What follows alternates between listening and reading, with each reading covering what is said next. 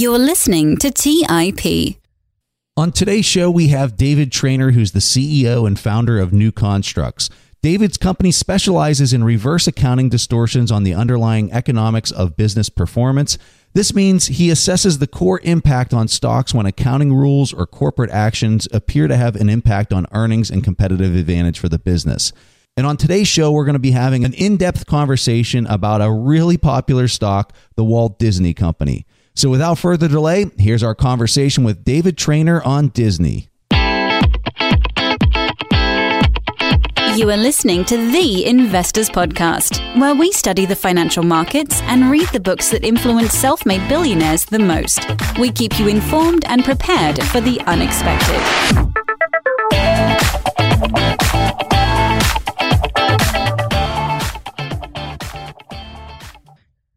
Welcome to today's show. I'm your host, Stig Brodersen, and as always, I'm here with my co-host, Preston Pesch. As we said their introduction, we are very excited to be here with David Traynor from New Construct. David, thank you so much for being with us here today. Thanks for having me.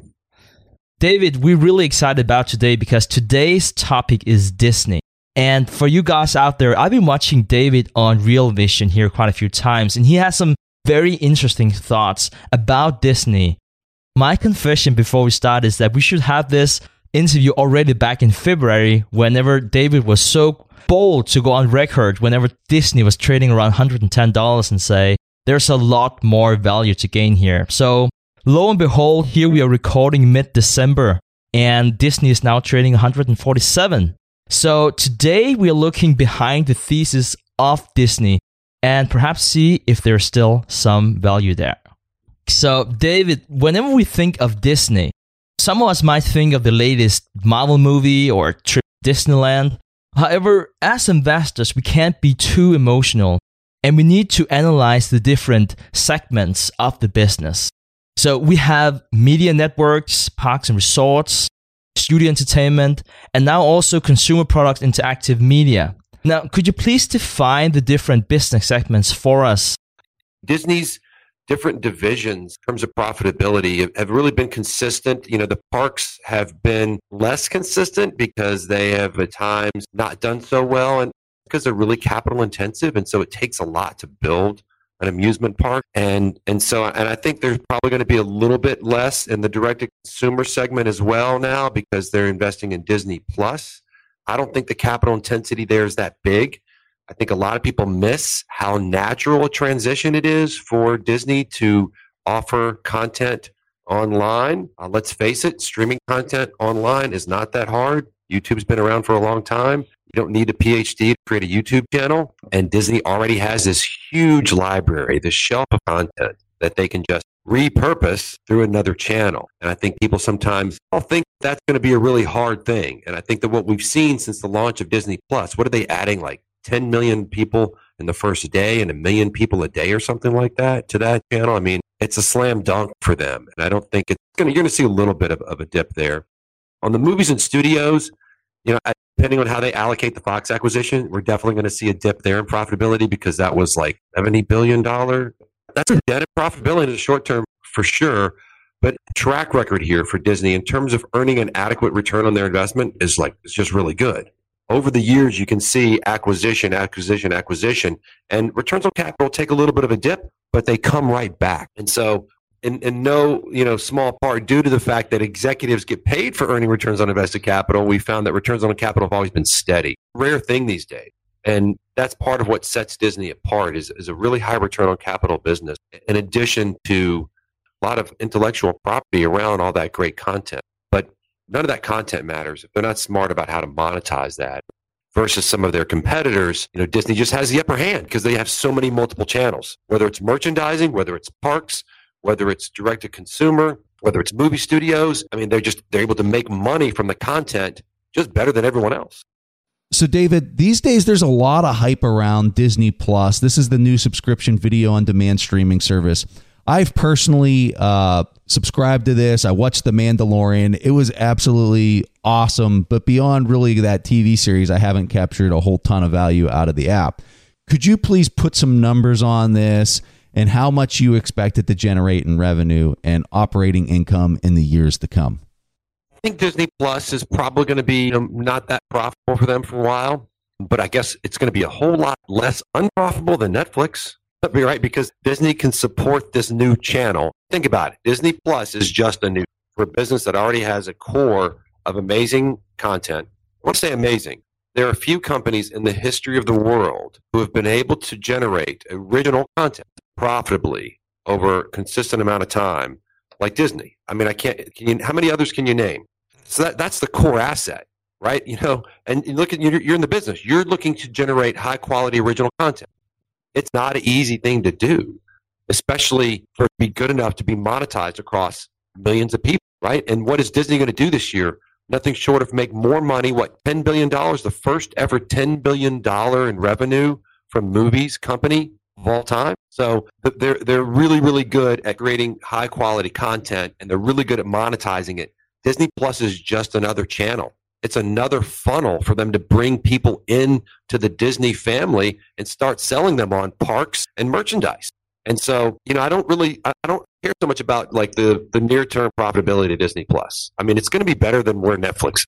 Netflix is burning through billions, and they don't have these other channels to support business and make money. They've never been able to really monetize the content. All that aside, I think Disney Plus is probably not going to be a hugely profitable company, because I think it's more just about bringing in more customers. And so we're going to see the ripple effect of Disney Plus across all the businesses, merchandising, parks and recreation, and because you're going to get more people coming in, more people going to movies, more people going to parks, more people buying merchandise, because guess what? Disney is just now using Disney Plus as a way to bring them closer to the target audience, make it easier for the target audience to engage.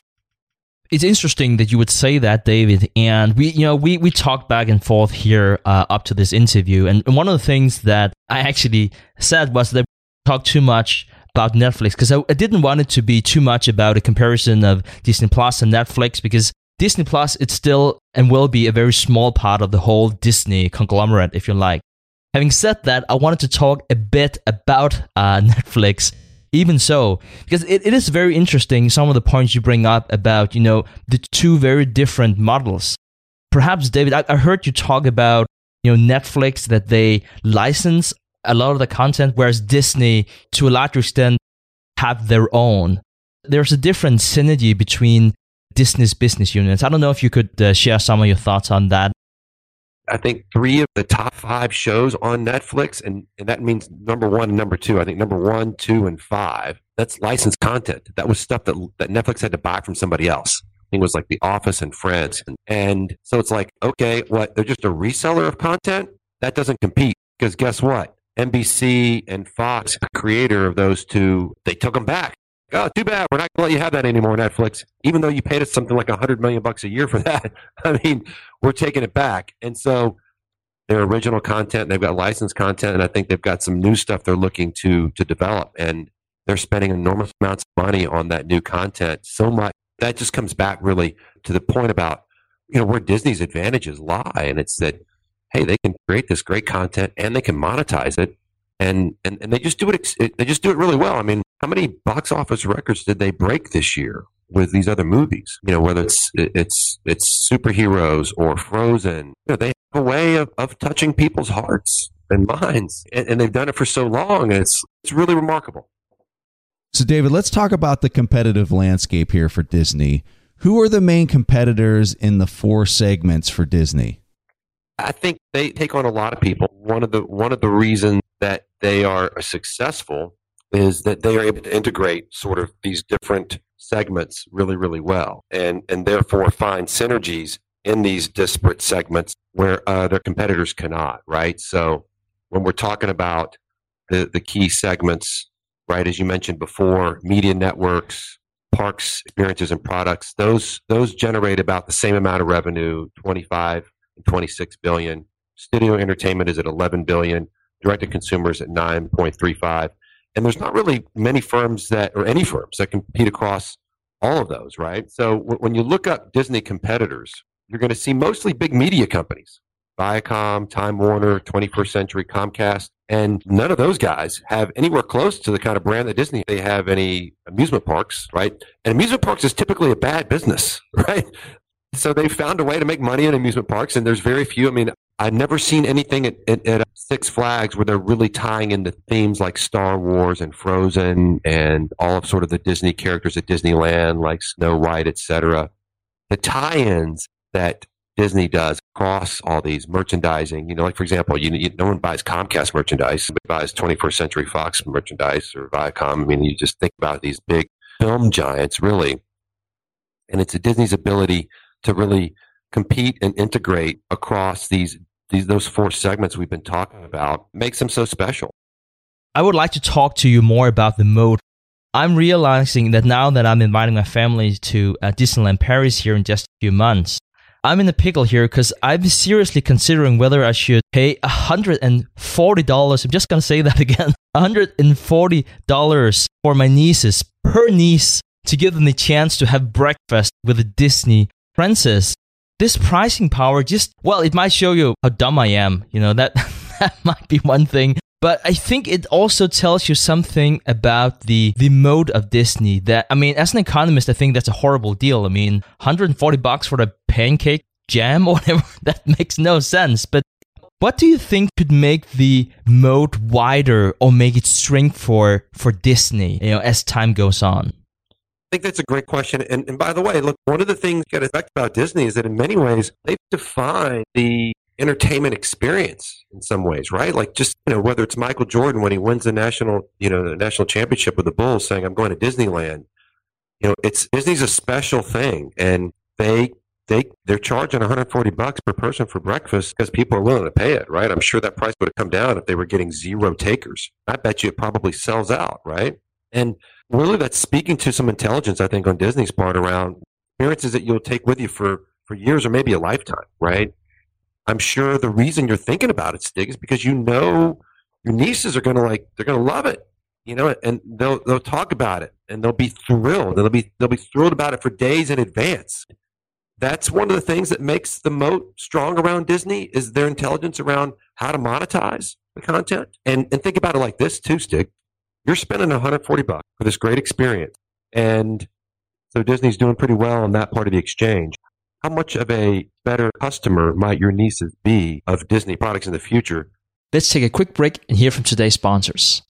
Today's episode is sponsored by Range Rover Sport. Range Rover leads by example with their dynamic design that rises to the occasion. It's got powerful on-road performance and commanding all-terrain capabilities, coupled with signature Range Rover refinement. The third-generation Range Rover Sport is the most desirable, advanced, and dynamically capable one yet, redefining sporting luxury. It's got advanced cabin technologies such as active noise cancellation and cabin air purification, offering next-level comfort and refinement. The purposeful cockpit light driving position sets the tone for a focused interior that promotes exhilarating driver engagement. Award-winning Pivi Pro infotainment is at the heart of the experience and provides intuitive control of the vehicle systems. You can enjoy a dynamic drive and total comfort with optional 22-way adjustable, heated and ventilated electric memory front seats with massage function. Design your Range Rover Sport at LandRoverUSA.com. That's LandRoverUSA.com. Have you ever wondered if there's an AI tool like ChatGPT specifically built for the stock market? A tool that not only aids you in your research and analysis process, but also allows for dynamic discussions? Today, I want to share such a tool with you called Meka. Meka is the AI-powered stock research assistant now enhanced with real-time stock data. Meka does a lot of the heavy lifting of sifting through financial statements and company data and delivers it to you nearly instantaneously, and the best part is that it's 100% free. Try it out today and ask Meka questions like, what is the financial health of Microsoft? How much cash does Copart hold on its balance sheet? What is the return on invested capital of Adobe, or millions of other prompts?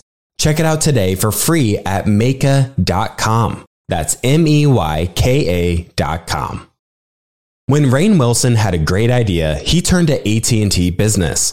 They assured him no matter how out there his idea may be, they had his back. So we came up with this, a talking pillow designed to put you to sleep, backed by a reliable network and the only network with built-in security controls.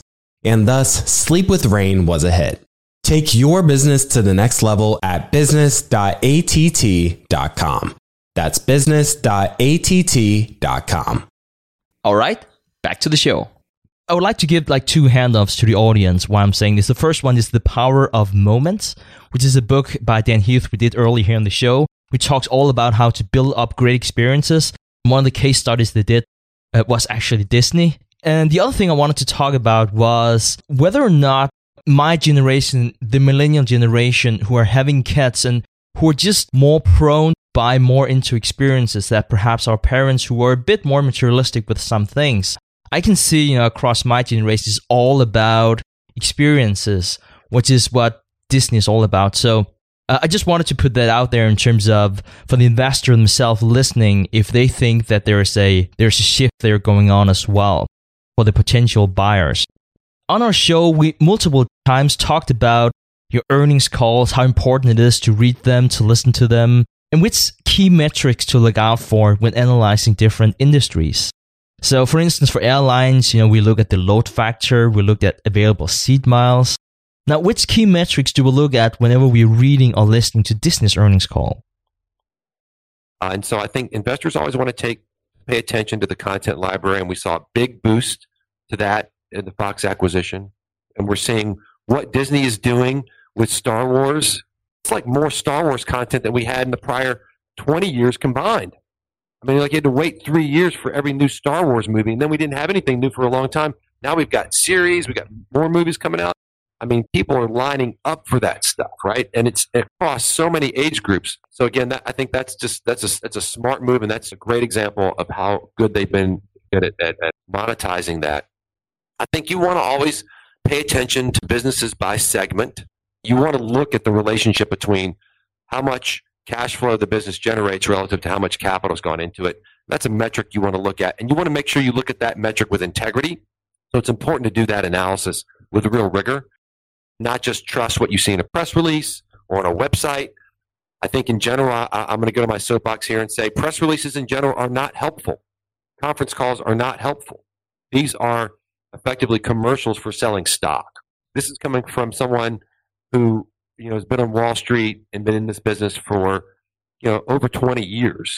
I was at Credit Suisse before, during, and after the tech bubble. Credit Suisse was the number one tech underwriting IPO firm during the tech bubble, and I saw transformation in Wall Street during that time. And then we had Reg FD, which happened in the year 2000. And Reg FD was this new rule where it was no longer legal for companies to call up their buddies on Wall Street and say, oh, by the way, we're going to beat the quarter by a nickel tomorrow. And the Wall Street buddies take that information out to all their money management clients and say, oh, by the way, you should load up on company XYZ because they're going to beat the number by a nickel.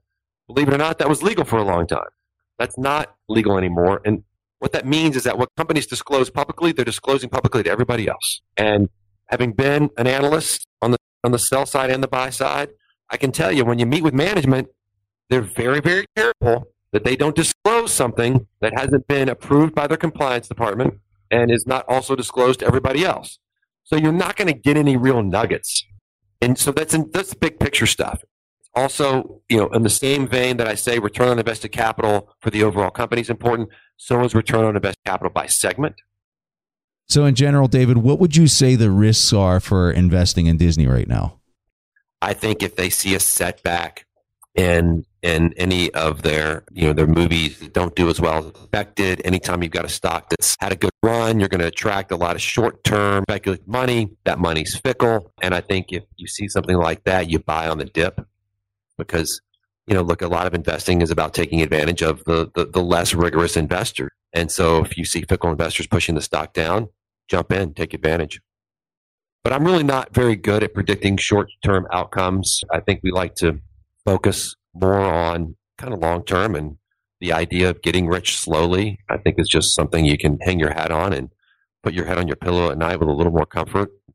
So, David, we talk a lot about cycles here on the show, and there are certainly stocks that are more cyclical than others. Car companies, airlines, hotels, they're very vulnerable to cycles. Do you consider Disney a cyclical company? And if yes, where are we in the cycle? I don't really see Disney as too cyclical. I think entertainment is kind of year-round. I think the cycles you could potentially point to, if you wanted to be cyclical, would be sort of the big content acquisitions like Lucasfilm and now Fox. And I think in terms of cash flow, it's cyclical in the sense that when you make a $70+ billion acquisition, as they did with Fox, you're going to see a dip. And we saw a little bit of it, as we saw a little bit of a dip with Lucasfilm. And so that part of it's cyclical, but I think, one of the things Disney's doing pretty well, especially this year's, with the movies and the lineup they've had. I mean, every other month we're getting another great Disney movie, and I don't think that they expect that to fall off. I think theme parks do better in the summer, so you've got some cyclicality there. But, in terms of sort of big cycles like you see with energy and other sort of raw material commodity companies, I don't really put Disney in that category. And again, as I mentioned early on, Stig, I think they've got a better track record for consistently creating high quality original content than a few companies in the history of the world. How do you assess the valuation of Disney with all of this being said and done? I know that you're a big fan of the reverse discounted cash flow. I don't know if you could talk a bit about that and how you see that for Disney. All this comes back to the premise, the underlying principle that stock is equal to the present value of the future cash flows that will be generated to the owner of that stock.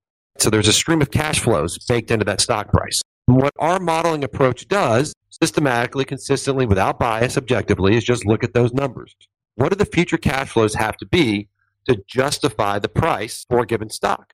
And that's what's led us to be bearish on some companies and bullish on others. Because when the expectations baked into something like Netflix's stock price are for 20% compounded annual growth in profits for over 20 years, you got to shake your head and say, well, that's a steep bet. And given the fact they've never really made any money, I don't know if I want to make a bet like that, right? On the other hand, where we've seen really consistent profit growth over its lifetime, and we look at $148 a share, basically that's saying that the market's implying that Disney's profits are going to grow at the rate of about 10% for 7 years is what stock price of around $148 a share. So if you believe that Disney can do better than 10% profit growth, 7 years, right? If you think that their moat is wider than 7 years, then you've got upside.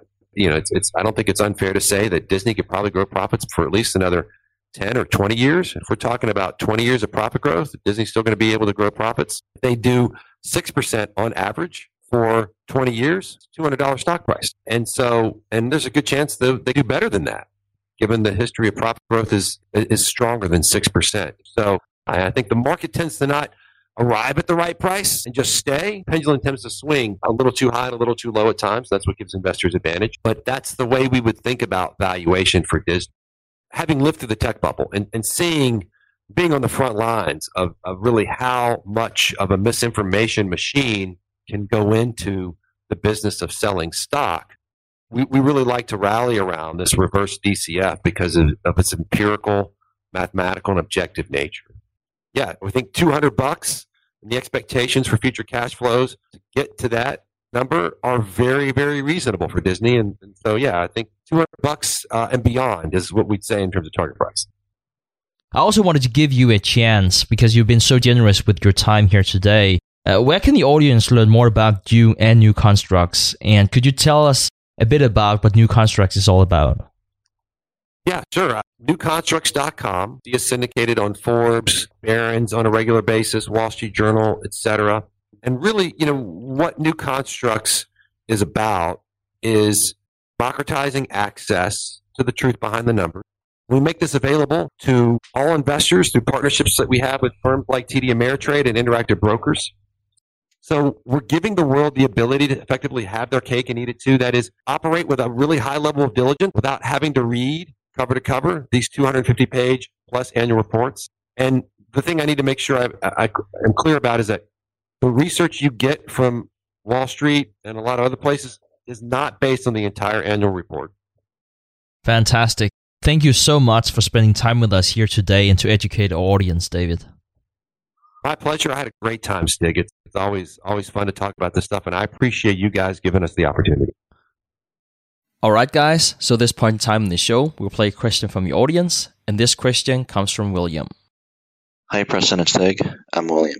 I've been a huge fan of your show for a while, and my question is more of a career-oriented one rather than a technical finance one. I've seen people in real estate or venture capital start by syndicating deals and then use that track record to start a fund. I have sort of an inclination to go the same route as well, and I have done a few deals here and there. This route is sort of the only way I see possible for me to start my own fund, seeing as I come from an untraditional finance background and academic background. However, I do get disheartened when many of the people I do see who do have funds, have finance MBAs, or do come from that traditional finance background, having worked for many years or sometimes decades. It's kind of a broad question, but I think many people who do listen to your podcast are in the same position as me.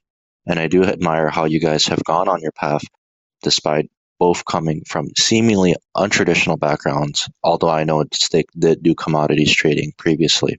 What kind of advice would you give someone who wants to embark on his own entrepreneurial investing career, but is not from a traditional finance background or education?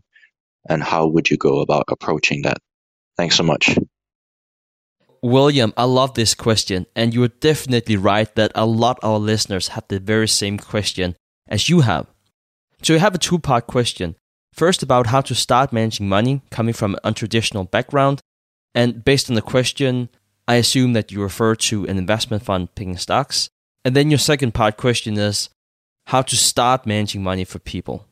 So for the first question, please allow me to correct you. Whenever you talk about both Preston and I coming from an untraditional background into investing, I have a degree in finance, which is probably the most common education if you do manage money. But regardless, I don't think that there is a good education going into asset management in the first place, which might be an answer that is surprising to most people.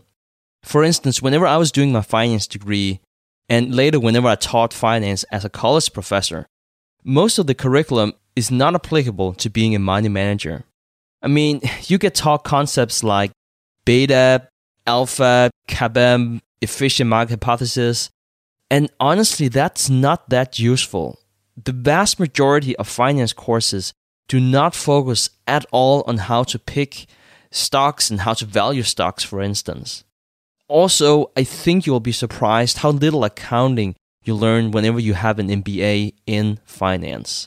So while it might be calming to some of your investors at the early stages that you have a degree in finance, in reality, it really shouldn't make a difference. The more important skills for managing money, learning how to read financial statements, which I just said we don't really learn at business schools, and perhaps even more importantly, the right temperament for investing in the first place. Then you have your second question, how to start managing money for other people. What I would recommend to you is to set up an audited brokerage account, which makes it possible for your potential investors to track your performance. While you can, of course, try to approach investors without, I think it's much better the other way around, that they see how well you perform and then they come to you. And it really also relates back to what I said before, that if you can prove that you have a great track record over time, investors do not really care if you have a degree in finance or in English literature. It's pure performance, because performance at the end of the day is why they invested with you in the first place. And I would also highly recommend to use the same fee structure as Warren Buffett did in his early partnership, and the same structure that Moniz Papra and Guy Spear is now using. And it's the so-called 0-6-25 model. So you charge 0% unless you make more than 6% in return annually, and this is also cumulative, and any outperformance more than that, you charge 25% for. What you pay is what you get. I really think that fronting expenses like 110 or 220, which many hedge funds are using, is sort of paying the money manager just to have a pulse before they even start working. And you want to team up with investors. You don't want to exploit your investors. And let me just give you one example of someone who's doing a great job of teaming up with his investors. So Moniz Papra that I talked about before, he spent 10 years not collecting fees from one of his funds because of the high watermark that he has with cumulative needing to make 6%, which was really, really hard after the financial crisis whenever stocks just tumbled. Now, I can easily understand if you're thinking, how is it possible not to charge an annual fee? The stock market can go down for years, and you might not have anything to cover your daily living expenses. So it may be a little controversial what Charlie Munger is saying here whenever he was asked about the same question. He said that you shouldn't manage money for other people unless you're already financially independent. And again, I know it sounds a little controversial, but if we think about it, if you're really good with money and you have a good track record, you're probably already financially independent. And that is likely the time whenever you should start taking on investors. Because there are a lot of added benefits both for you and your investors whenever you're in that position. You don't paint yourself into a corner where it's more the size of the fund you manage that's important, and you thereby turn it more into a marketing vehicle than a performance vehicle. Let me just give you one stat here. 2/3 of the fees American mutual funds make is in annual fees and not on performance. So, William, I hope I don't discourage you by saying all of this. I really wish you the best of luck starting up your own fund. I just want to make sure that you got all your ducks in a row and start up using the right long-term framework to the benefit of both you and your investors. Let's take a quick break and hear from today's sponsors. Buy low, sell high. It's easy to say, hard to do. For example, high interest rates are crushing the real estate market right now. Demand is dropping and prices are falling, even for many of the best assets. It's no wonder the Fundrise Flagship Fund plans to go on a buying spree, expanding its billion-dollar real estate portfolio over the next few months.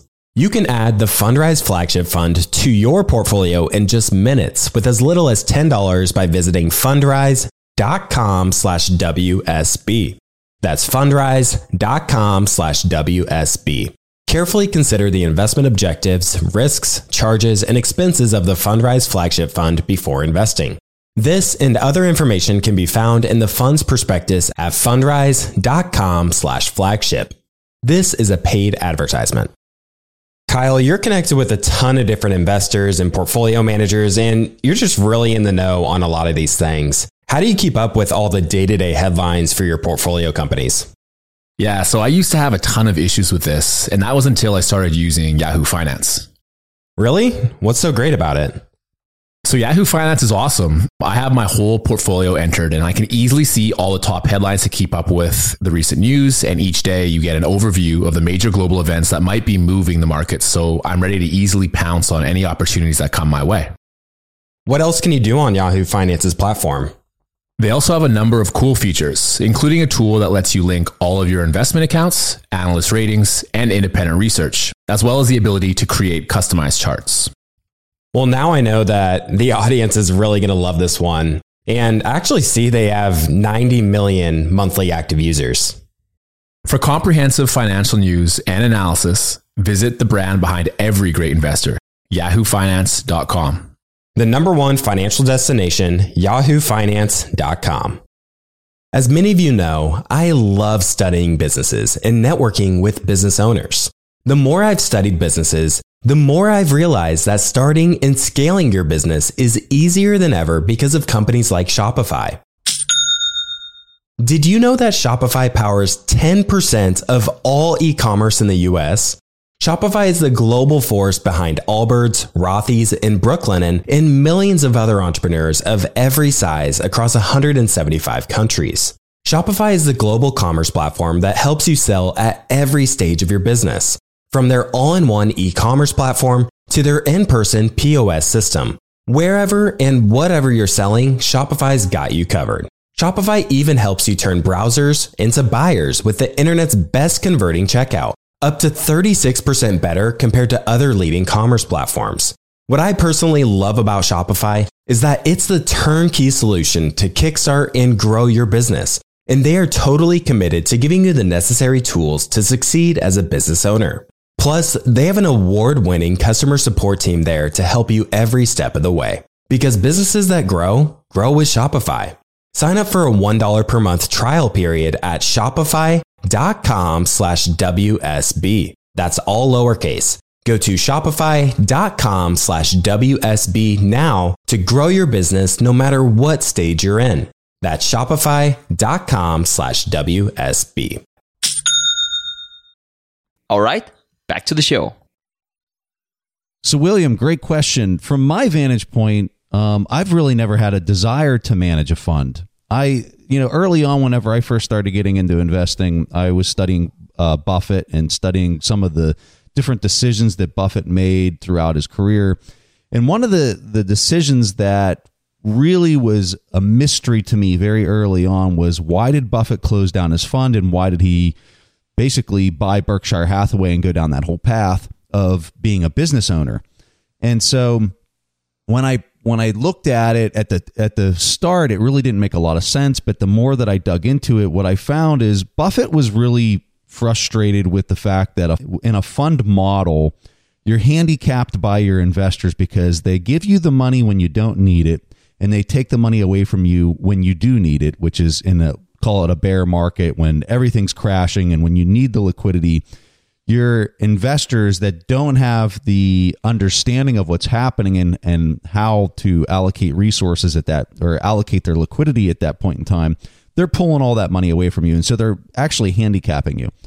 What's interesting about how Buffett pivoted into Berkshire Hathaway is, when you own a business, and let's say everybody is overvaluing the business in a similar market dynamic that you would see today, where everything has a huge premium to the earnings that businesses are actually producing, that's when everyone is giving you their money in a fund model. But if you own the business, and let's say you're the CFO or you're the CEO that can impact the CFO decisions, you could actually take advantage of that situation and exploit that situation instead of being a victim of that situation. The same could be said on the downside.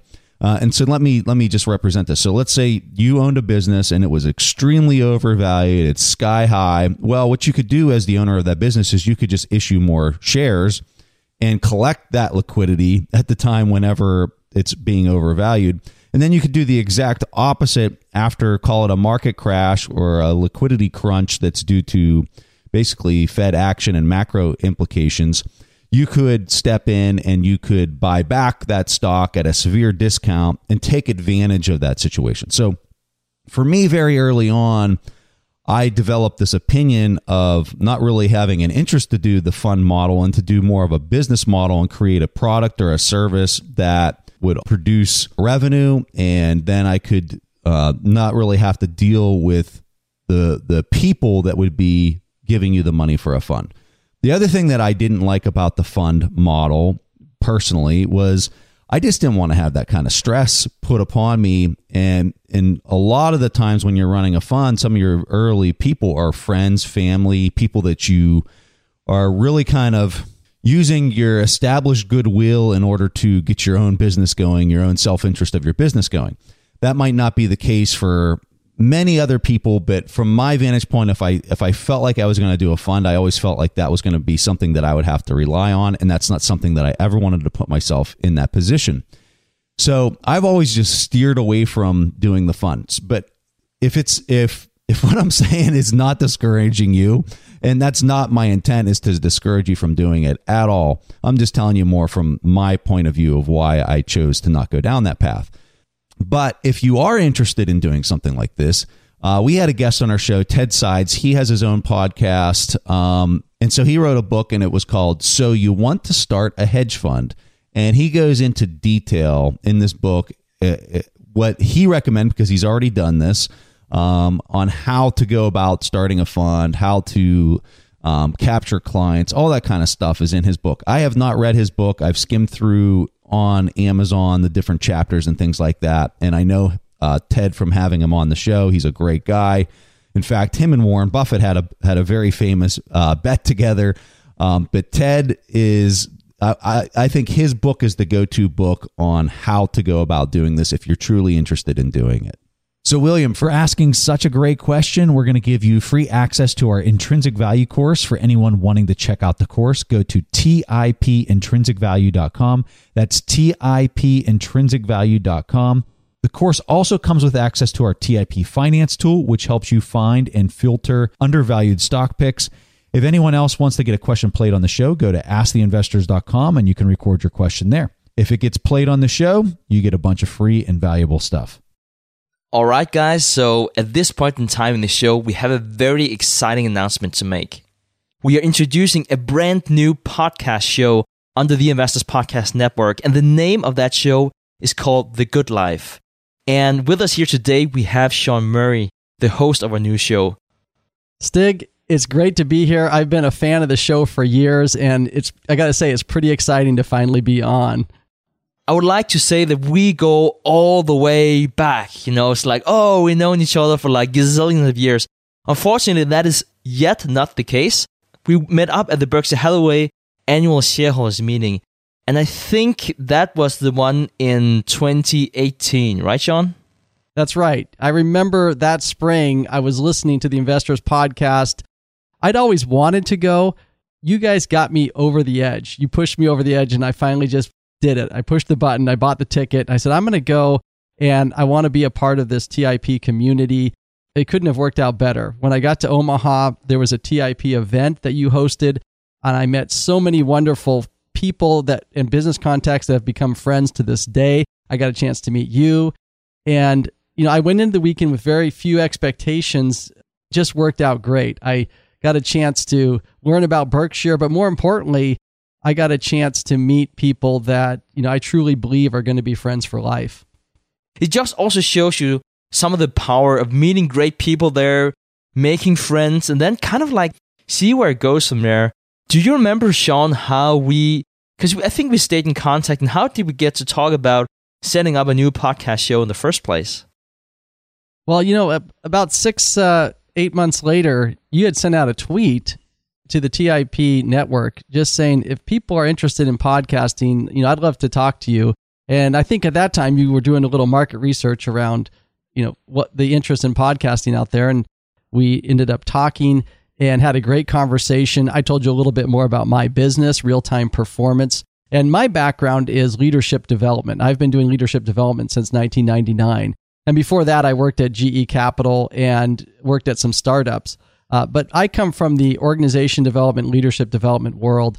And I've always been interested in potentially doing a podcast to continue to learn and grow in my career. And, that's where we got started around the conversation that sort of led to where we are today. So many of the things that we do and so many of the qualities that we look for as investors, that comes from personal leadership, how you behave yourself, how to have good habits. And that was sort of like where we started from. But the reason why we decided to call the show The Good Life, we had this idea that we sort of like wanted to start with the end in mind, which was the good life, and then try to see how we go there. So that was from a very abstract level. But Sean, perhaps you can talk a bit more about what are the thoughts about the show? You bring up a really good point, Stig, which is all of our actions, all of our decisions in life are ultimately pointing towards some aim. And you have to ask yourself at some point, well, what is that aim? And I think we all know in the back of our mind, and we sometimes don't talk about it that much, or we don't bring it front and center, but it's about really having a good life. It's about maximizing our happiness. And it sounds simple, but it can be a very complicated subject, because then it brings up the question, well, what is happiness? How do we attain it? What goes into it? And it involves things like friendship, emotional stability, making good decisions, developing relationships, having good judgment, being a part of society, being social. Wealth plays a part in it. Having a certain amount of money to be able to take care of different needs that you have, but also what's your purpose, understanding what your purpose is, what your passion is, and your general activities around getting better. And there's also a role of struggle in the good life. We often get very complacent when we reach a plateau and we say, I'm going to set another goal. Where am I going to be next year? And we find that through the growth, we struggle, and through that struggle, we find purpose, and through that purpose, we actually do attain happiness. So it's not that simple. And that's why I'm so excited about this show, because no one's totally figured it out, and there's no cookie cutter answer. There's no silver bullet. My happy life is going to be different than yours, Stig, and different than Preston's. And so, we all have to figure this out. And this show, if you can invest an hour a week, listen in, I'm going to be bringing in the best people I can find to talk about this subject. And we're going to have fascinating discussions about, how we can get better, how we can learn, how we can grow, and how we can achieve the good life. I'm just really excited about it, Stig. And we are very excited too, Sean. Now, the Investors Podcast Network has already been spinning off Millennial Investing and our other show, Silicon Valley. So for the listener out there who might be thinking, the good life, that sounds a little out of place. And we had a discussion about this, and we really feel that the good life, more than anything, is a business show. Why is that, Sean? Well, I'm a value investor, with my own portfolio, and I was introduced many years ago, like many listeners of the TIP network, I was introduced to people like Warren Buffett, Charlie Munger. That got me interested in your podcast, and the Investors Podcast even introduced me to people like Monish Pabrai, Guy Spear. And as I got to know these people, through reading their books and biographies, I started to glean that there's more than just business acumen or financial acumen that I admire in these people. There's something about the way that they lead their life, and it has to do with things like character and virtue. Let's take Warren Buffett, for example. He's got this concept of the inner scorecard. He measures himself by his own scorecard, not an external scorecard. And so that leads to things like, well, he still lives in the same house that he bought in Omaha in the 1950s or whenever that was.